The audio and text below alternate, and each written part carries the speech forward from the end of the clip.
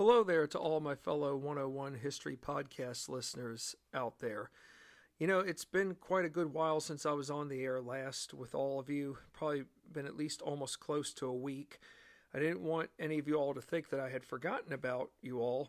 But as I've said before, sometimes things come up and there are other things that, take precedent. But then again, that's to be expected. And as I've said before, I can't revolve my life around podcasting. As much as I enjoy doing it, I also have to realize that there does have to be balance in life. But a lot has been going on since I was on the air last. My wife and I recently were in Colonial Williamsburg. We were there from this past Friday through the weekend. And as I've said before, no matter how many times we go to the historic triangle, that is Virginia's historic triangle, for those of you who may not be familiar with Colonial Williamsburg being Virginia's capital from 1699 up until about 1780, Jamestown being the first from 1607 to 1699. But no matter how many times we go to Williamsburg, we're always learning something new. Like Virginia, like the other colonies, Virginia was one of the 13 colonies. Who is governing Virginia? A governor. Well, my wife and I were on a Christmas tour, and we were learning about Christmases past from the 17th, 18th, and 19th century. And one of the homes in historic Williamsburg belonged to the Carter family, most notably Robert Carter III. But his grandfather was known as Robert King Carter. The tour guide asked us, she pretty much said, many of you all probably are wondering, why would someone be called Robert King Carter when he was not even a king himself? Well, I've known this answer for some time, and I first learned about it years ago when on a visit to Shirley Plantation, which is in Charles City County, not far from where Williamsburg is in James City County. So I told this tour guide on Saturday that the reason why Robert Carter was referred to as King Carter was because he was one of the wealthiest landowners in North America during the time which he was alive. He held land properties that stretched as far west as present-day Ohio. If that tells you anything about just how wealthy Robert King Carter was, that should be an ultimate clue or an ultimate fact there that personifies one's wealth during that time, most notably in the colonial heydays of Williamsburg, not just of Williamsburg, but owning land that went beyond Virginia. But of course, most well-to-do Virginians believe that Virginia went into what we now know as present-day Ohio, Michigan, Indiana, Illinois, Wisconsin, aka the Northwest Territory. So, I'm not saying any of this to flaunt, but I'm glad that I could contribute to that discussion during the tour, because I know that tour guides do everything they can to educate their guests. But at the same time, I'm sure many of them are left wondering, how much do people really know? How much do people really know about their history? I'm glad that I can sometimes fill a void for the tour guides by being able to provide them with answers so that they can give more valid information, or valuable information, I should say, when giving future tours down the road. Sometimes I do get amazed at what other people have to say in terms of odd responses. I shouldn't be judgmental about that. Of course, I know that not everyone may know history. Of course, I may know a lot of history, but at the same time, I'm always learning something new whenever I go to Williamsburg or somewhere historic that I take a lot of interest in. So that's the irony with history, folks. Just when we think we've learned everything there is to know, we actually come to the realization that we're always learning something new that was not taught to us beforehand. So for those of you who haven't been to Colonial Williamsburg, or let alone to Jamestown or Yorktown, which makes up Virginia's historic triangle, I strongly recommend going. You won't regret it for 1 minute. And for those of you who live out of state, you probably could spend a whole week there, because there truly is a lot to do. Well, we are now finally at the end of American Tempest, How the Boston Tea Party Sparked a Revolution by Harlow Giles Unger. When we're at the end of a discussion, that is often what we call the epilogue. Prologue being the introduction, the epilogue being the ending, or rather I should say the closing. How do we go about concluding American Tempest and How the Boston Tea Party Sparked a Revolution? Well, the best way to go about concluding this is to tell a story unto itself.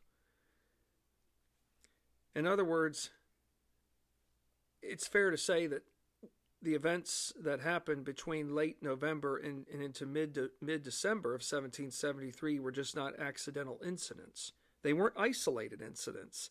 Isn't it fair to say that all the history that we have learned starting in 1733 did have a significant impact that would eventually lead to not just so much to the all-out inevitable, but lead up to something that had been on the minds of the colonists, most notably New Englanders in Massachusetts. You know, it's one thing to place a tax on your subjects, but how about consent? Is it fair to say that there really had been 40 years of improper consent? What started out as something trivial, and over time got bigger. Others may not have seen it, but New Englanders were very, very weary, and yet ever so cautious that as Parliament continued to expand, and not Parliament continuing to expand, but the British government continuing to expand beyond the 13 colonies terrain west of the Appalachians, is it fair to say that when one overextends their empire, that other further conflicts will arise? Perhaps so. So here we go with our epilogue to American Tempest, How the Boston Tea Party Sparked a Revolution. Relations between a monarch and his subjects. Okay? Monarch, King George III, his subjects, 13 colonies. Relations between a monarch and his subjects can never achieve full 100% unity, even in times of prosperity.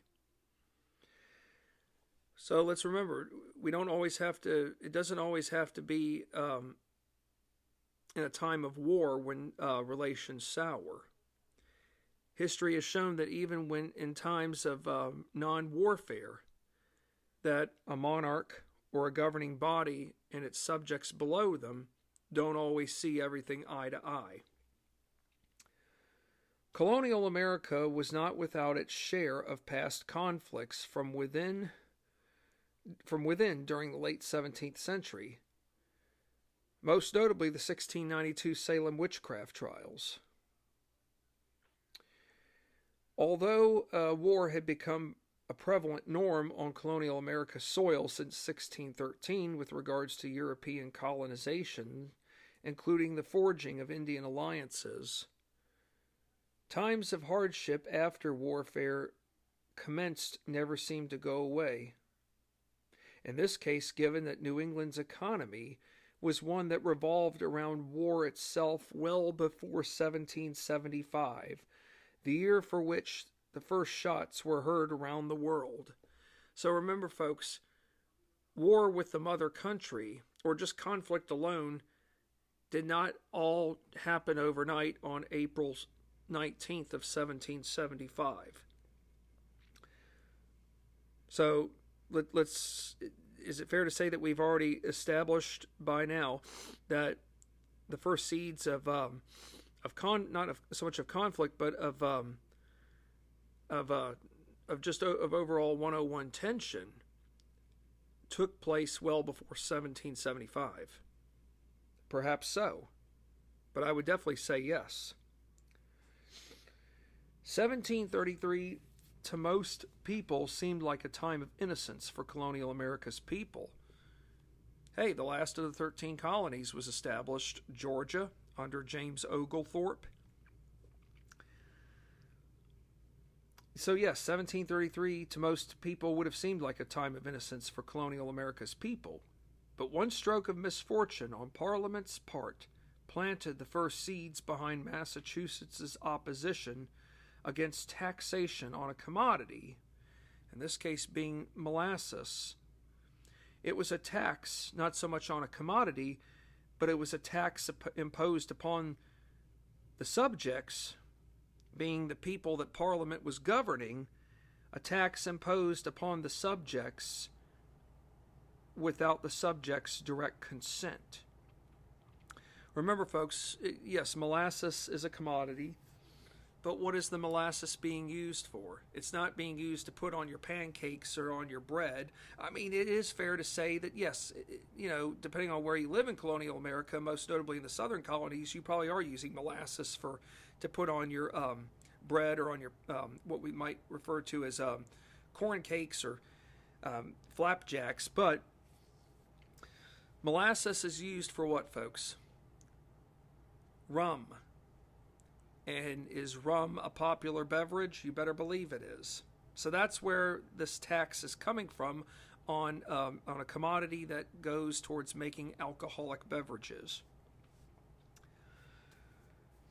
Although the Molasses Act was enacted by Parliament in 1733 during a time of stability, Massachusetts's people had never faced severe restrictions at any other time when dealing with taxes on all items considered profitable, except for local fees that were customary norms. Okay, local fees, folks, like taxes that went towards the county or to the state, or the colony, rather, I should say, that you lived in. Parliament sought to curtail, or rather I should say crack down on all smuggled molasses coming from the French West Indies, but no matter how hard England's legislature tried, they couldn't break the will of those subjects whom sacrificed so much to make their economic livelihoods a successful reality, even if it meant going behind the crown's back in doing so, aka bending the rules.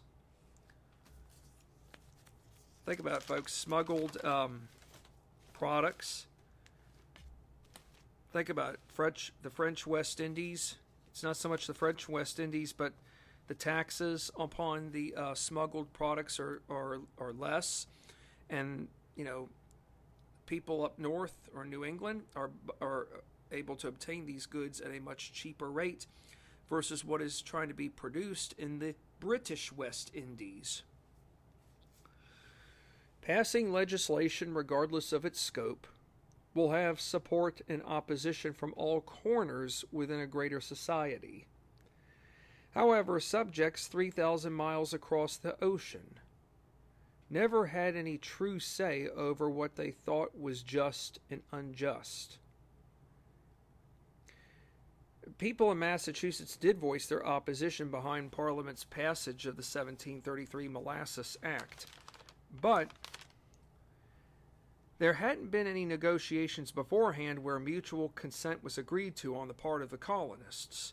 So in other words, yes, people in Massachusetts and perhaps elsewhere who were impacted by their abilities to produce rum as a result of this Molasses Act had pretty much been deprived of an assortment of fundamental rights. One, to go about producing a commodity that was profitable based upon their version of free enterprise, minimal restrictions. But two, Parliament had denied these individuals or these fellow people the right to voice their proper say.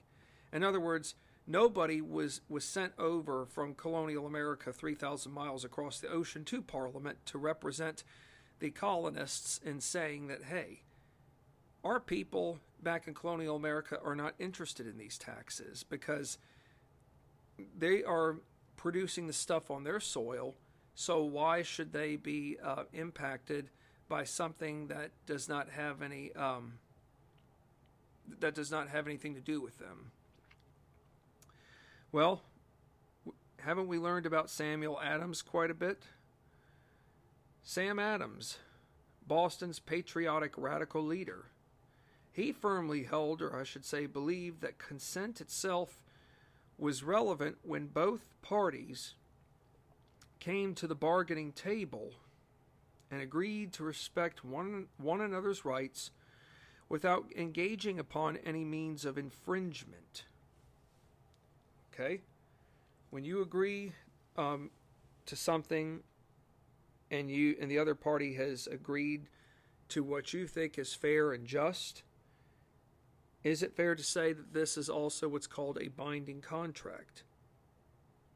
You know, a handshake, in the eyes of Samuel Adams, when two businessmen shake each other's hands, they are agreeing to respect one another, even if there are some differences, but they are also agreeing to respect the fact that a compromise has been made so that both parties walk away knowing that they got something out of the deal and that they are not to violate the opposite side's agreement or agreements.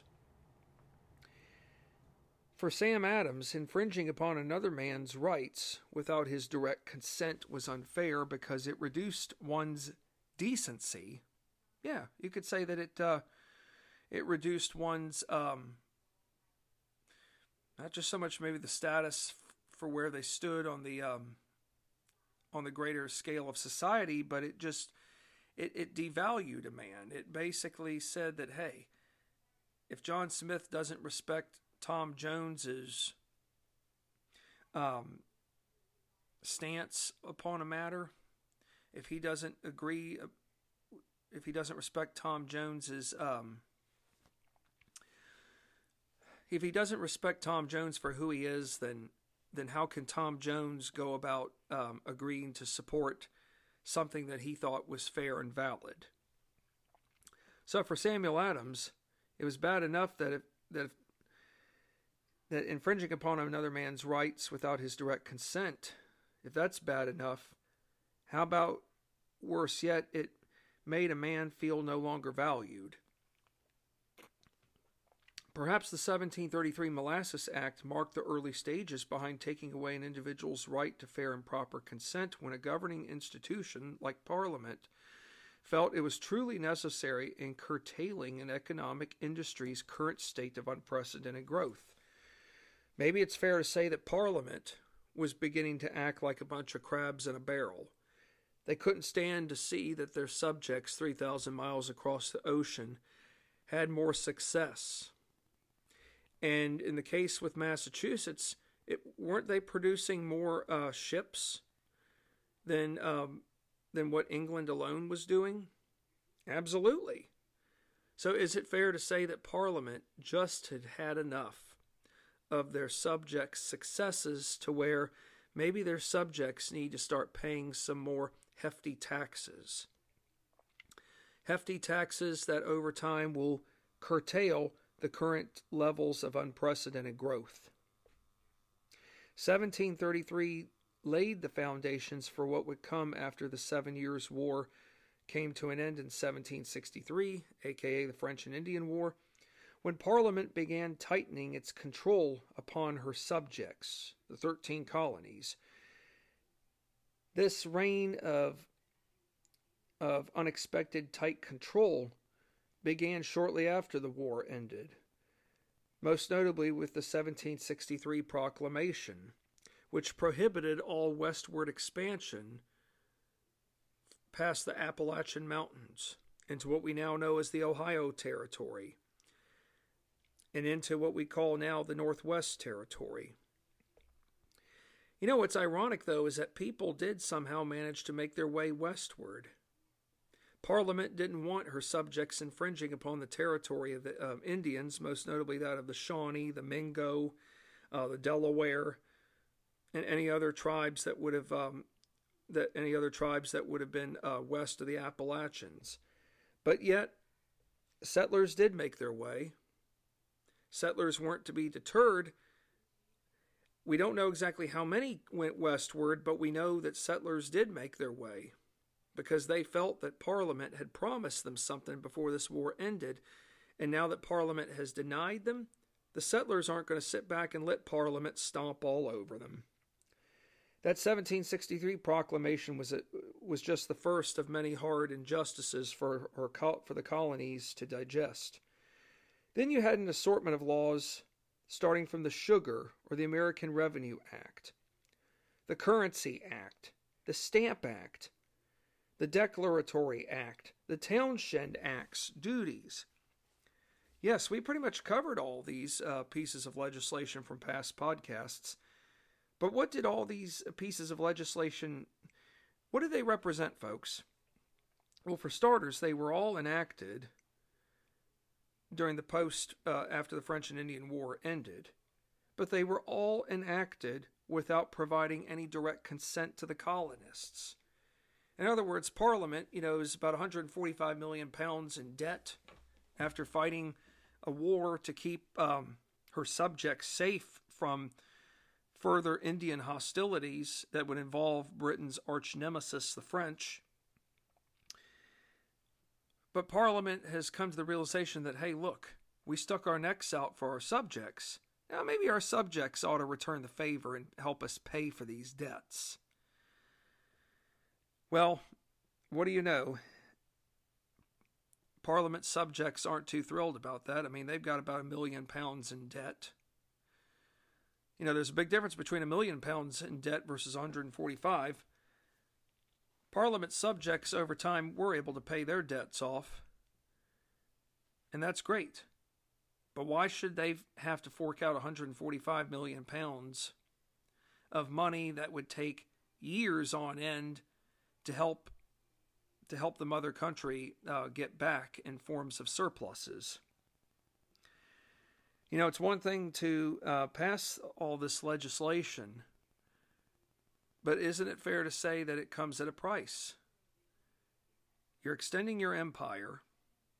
At the same time, you're maintaining the defense, or rather I should say the safety of by maintaining safety, you're preventing further Indian attacks along the frontier. But at the same time, all of this opens the floodgates for what would become further disruptions of relations that were once relevant, but relations that now would start to deteriorate. 1733 did plant the seeds of 1733 was the time that or was the year that the seeds were first planted that marked the beginning stages of tension. Now all of a sudden we went from 101 to beyond 101 in a few short years after 1763. It's amazing what war can do. We think war is supposed to unite the monarch and her subjects. Hey, we've defeated the French. But at the same time, just because we've defeated the French and the Indians, it doesn't mean that everything else is just 100% rosy. This is a good case, folks, from what we've learned here, that it's like that old saying, so close but so far away. Although Parliament repealed the Stamp Act and everything else available, or rather I should say associated to the Townshend Acts, one item still remained in place from the Townshend legislation. I'm going to have a sip of my beverage here. You all are probably wondering what it is I'm drinking, and I'm sure many of you all probably already know what it is I'm drinking. This shouldn't come as a no-brainer, but if any of you all want to take a guess, go ahead. Tea. So yes, what is that one item, folks, that still remained in place from the Townshend legislation? The infamous tea. Which, obviously, tea did not appeal to those whom chose not to consume the beverage, but rather, if they really wanted to purchase tea, Where do you purchase tea from? Outside sources. French West Indies, Dutch, or in Holland, Dutch smuggled Dutch tea. You get it brought in at a cheaper rate versus what the Crown sold it for. Resistance against British East India Company tea on the part of the New Englanders meant that they had never forgotten what happened years earlier in 1733 when Parliament passed legislation curtailing an industry's economy, being one which had enjoyed unlimited prosperity despite receiving large shipments of rum having arrived illegally. Resistance to legislation is awkward for an empire to confront, especially if subjects are 3,000 miles across the ocean. Yeah, doesn't that make sense, folks? 3,000 miles across the ocean, it's one thing to pass legislation, but remember your subjects on the opposite side of the ocean are not going to find out this news the next day. It's going to take a couple of months, 2 months at best. But it is fair to say that by the time 2 months arrives, when news first gets out about the legislation, there's no guarantee that everybody's going to be happy about it. It's possible that maybe 1/3 of those living in colonial America might be happy about it, and then 1/3 are going to be in an uproar. And then you get that other third that really doesn't know where to go. Maybe it's that 1/3 that wants to be a moderate. They don't advocate violence. They don't advocate extremism to where one side flaunts and celebrates like there's no tomorrow over the fact that they have controlled the opposition to where the opposition will be deprived of everything and not have a say. So yes, resistance to legislation is awkward for an empire to confront, especially if the subjects are 3,000 miles across the ocean. An empire can wield authority. But from 1733 onward, going into the start of the early 1770s, the British, let's pay attention to this very carefully, folks. The British, in my opinion, represented themselves as an elephant. Why an elephant, folks? It's not so much that an elephant is a large animal. It's that an elephant can represent a large empire. You know, elephants, yes, are large, and they can charge when threatened, but for the most part, they are agile movers. They're slow. I mean, they're not slow like a tortoise, but when you see one up close, you know that it's is demonstrating, or I should say, exerting its dominance, its authority, not just over its younger herd, but if older elephants are present, then you know not to mess with them. I think it's fair to say that you probably wouldn't want to mess with an animal, regardless of whether or not its parents were nearby. It's like, not to get off subject here, but it's like, if you saw a grizzly bear cubs, would you want to go up to a grizzly bear cub? No, because guess who's going to be nearby? The mother grizzly. And if you do get too close to an adult grizzly, the chances of you surviving are about 1 in a million. The only reason I know this is because I've seen enough documentaries on television to know that there are a lot of people out there who have sadly played with fire and getting up close to grizzlies and have lost their lives. But the same could be said for any animal that you would not want to take your chances on. So what I'm trying to get at here, folks, and it's I haven't concluded this just yet, but what I'm trying to get at here is this. Why am I referring, though, overall to the British Empire as an elephant? Well, there was a political cartoon I saw some years back, and it had to do with the Vietnam War. The United States was portrayed as an elephant. an elephant that went into uncharted territory. And no matter where the elephant went, the elephant was met by an enemy from all directions. It wasn't just from the north, from North Vietnam, and it wasn't just from the south, it was from both directions. But isn't it fair to say that the enemy had to represent something that was small? We'll find out here in a moment. So, as I've said earlier, an empire can wield its authority, but from 1733 onward, going into the start of the early 1770s, the British, in my opinion, represented themselves as an elephant that had overexceeded its boundaries. No matter what direction the mighty elephant went, pay attention here, folks, it got confronted by mosquitoes, aka angry colonists. Now, is it fair to say that this political cartoon that I could be referring to from the Vietnam War, people coming from opposite ends attacking the elephant, could they have been mosquitoes? Yes, absolutely. So, remember Thomas Hutchinson, that famous Massachusetts governor who was a proud loyalist, who was, his family was related to the Olivers, Justice Peter Oliver. What did Thomas Hutchinson have to say that was so imperative about people's relationships with their government? I mentioned it in the introduction, but I have to mention it here again, so pay attention. Thomas Hutchinson, Massachusetts' governor, said the following about the relationship people have with their government when relations appear sour, or when relations themselves deteriorate, decline. And this is in quotations, folks. Pay attention.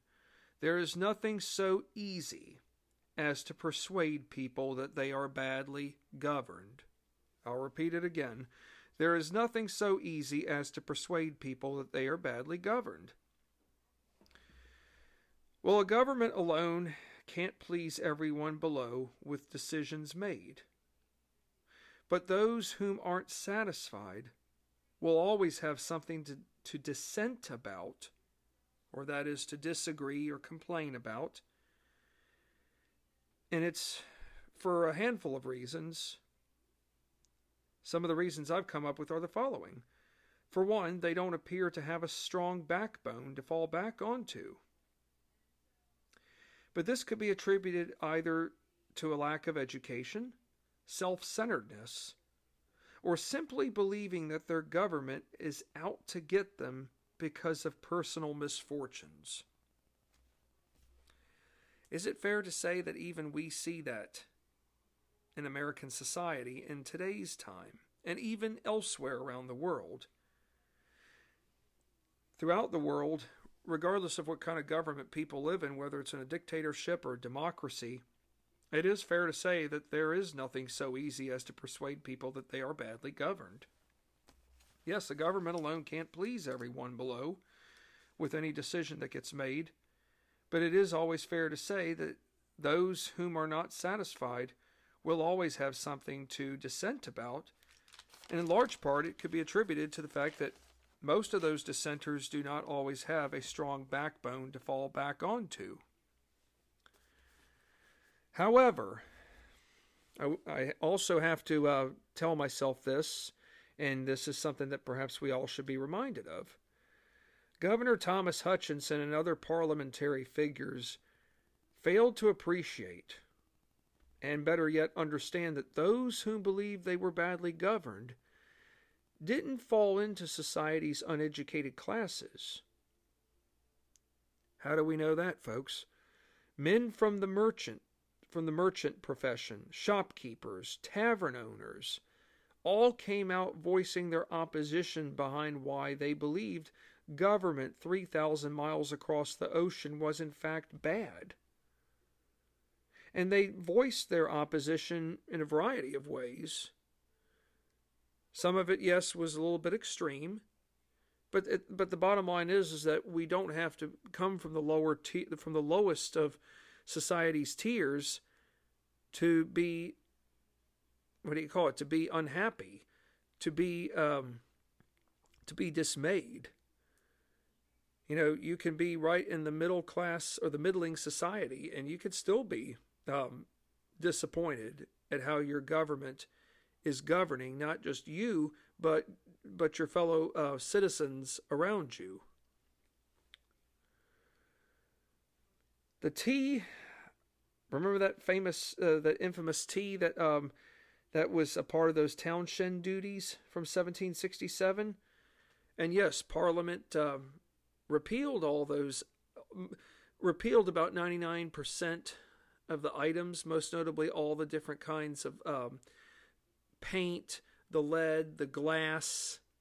There were an assortment of different types of glasses. I'm not talking reading glasses, but just, glasses, or glass rather, I should say, that Parliament had included in those Townshend Acts. Could the tea have been repealed by Parliament? Sure. I wished it had. It's not because of not liking tea, but it was because tea itself remained intact because it served as a reminder of whom above had supreme authority, being Parliament.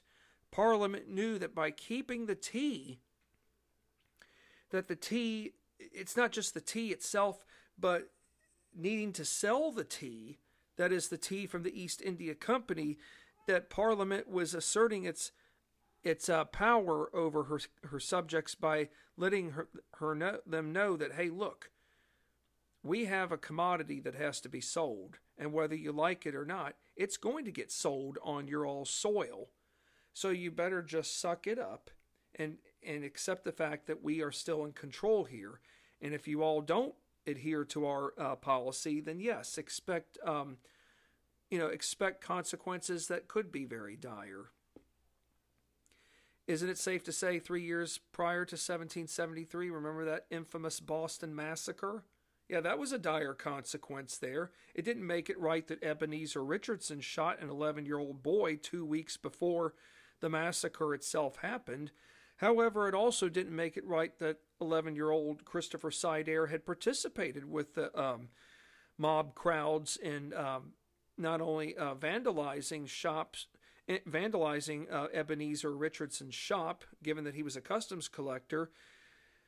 At the same time, though, when people's actions get so out of hand, sadly, acts of deadly consequences do happen. And it was tragic that an 11-year-old boy, being Christopher Sider, lost his life. It didn't make it right for Ebenezer Richardson to fire into a crowd. He thought by firing it, he would deter the crowd and they would disperse. Yes, he was trying to protect his family, but at what expense? Killing an 11-year-old boy. That was a tragic expense right there. So, yes, Parliament is trying to assert its authority by keeping this tea in play to show her subjects that, hey, we still have supreme control.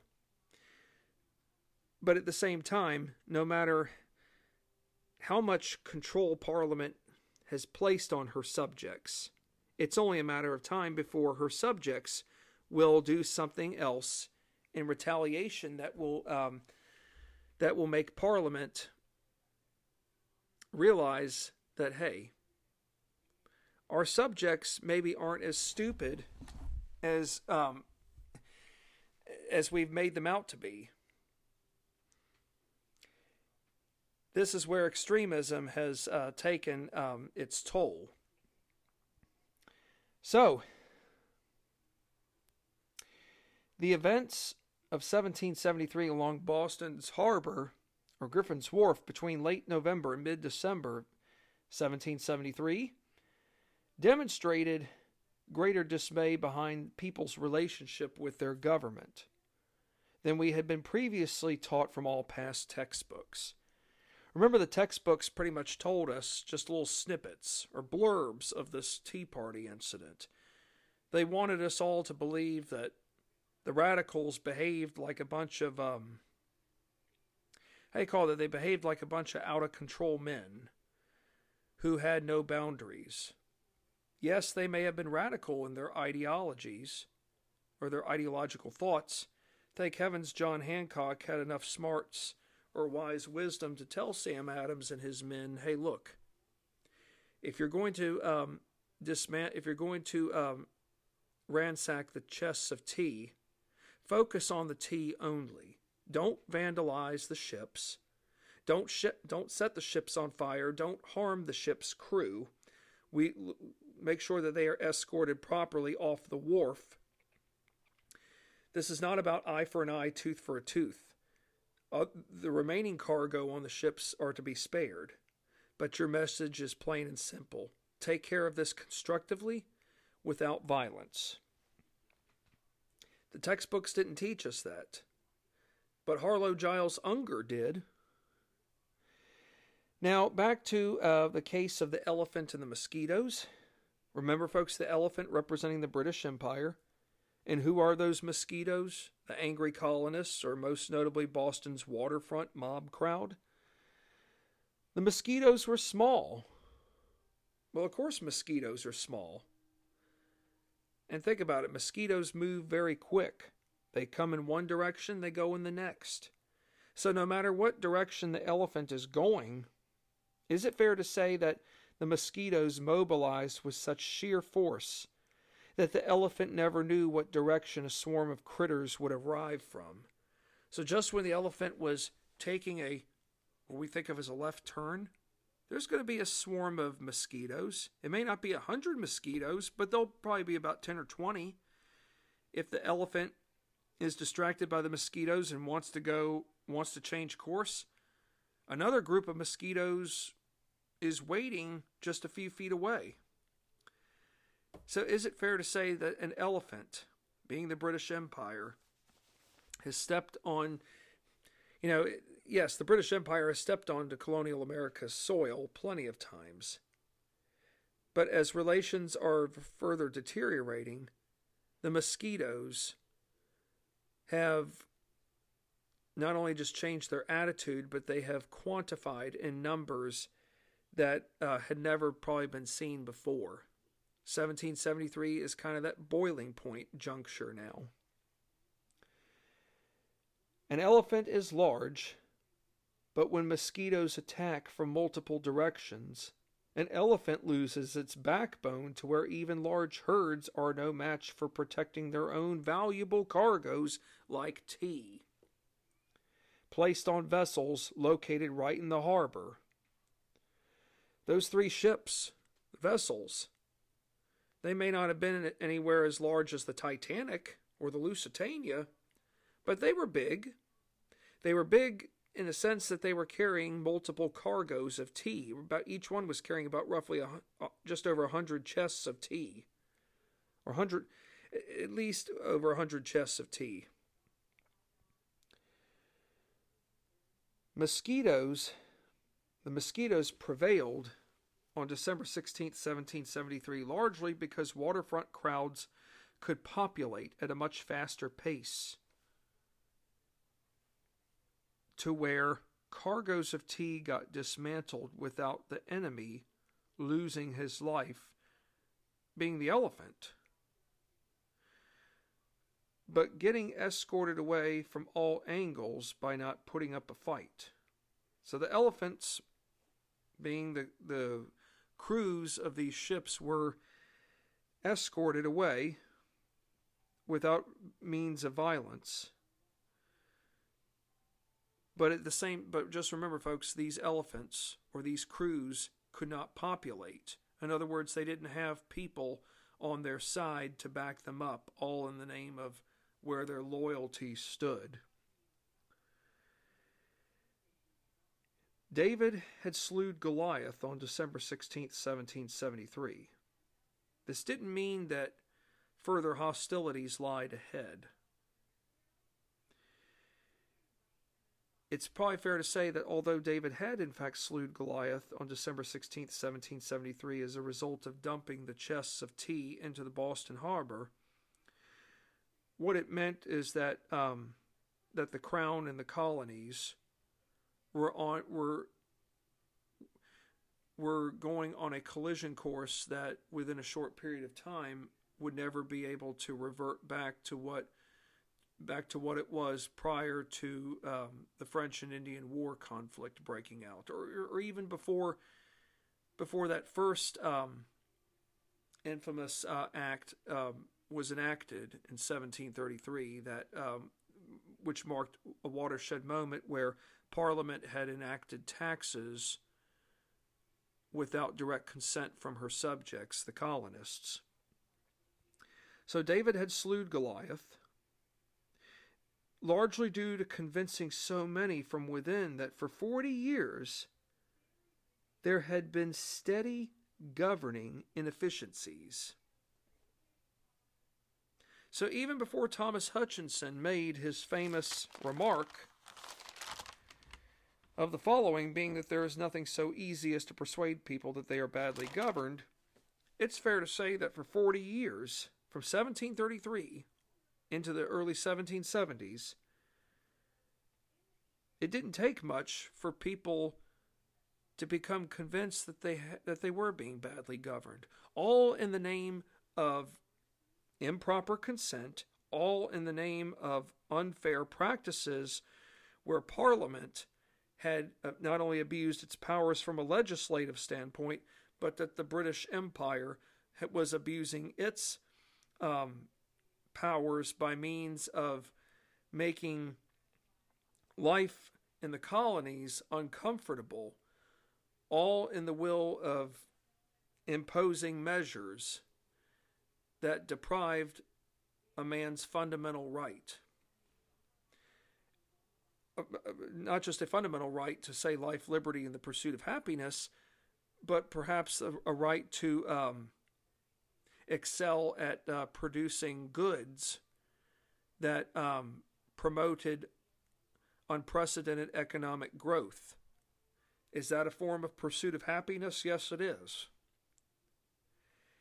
Well, we've covered a lot of ground, and this has been a wonderful series. I'm very appreciative of the fact that so many of you were interested in it, and it's fair to say that all of us have walked away learning more than we had ever learned before from textbooks in school about the Boston Tea Party. I look forward to being back on the air again some point here soon. My next mission will be to find out what to talk to you all about next in terms of a new book series. But whatever it will be, don't worry at all, because it will be something that's relevant, something that all of you will benefit from. After all, that's my mission, is to teach all of you, my fellow listeners, everything there is of historical significance that's relevant. And while, yes, history is unpleasant, I mean, we all know by now that there are unpleasantries with history. The most important thing we have to do is to learn about those unpleasantries. Even though it might at times be hard to discuss, we have to learn whatever there is that's necessary so that mistakes from the past don't get repeated, not only in the present, but in the future as well. So thank you again for listening, and I will try to be back on the air again here soon, sometime before Christmas Day, to let all of you know where it is next that our time machine is going to be taking us. Take care and have a great evening, no matter where you all live in the world. Stay safe.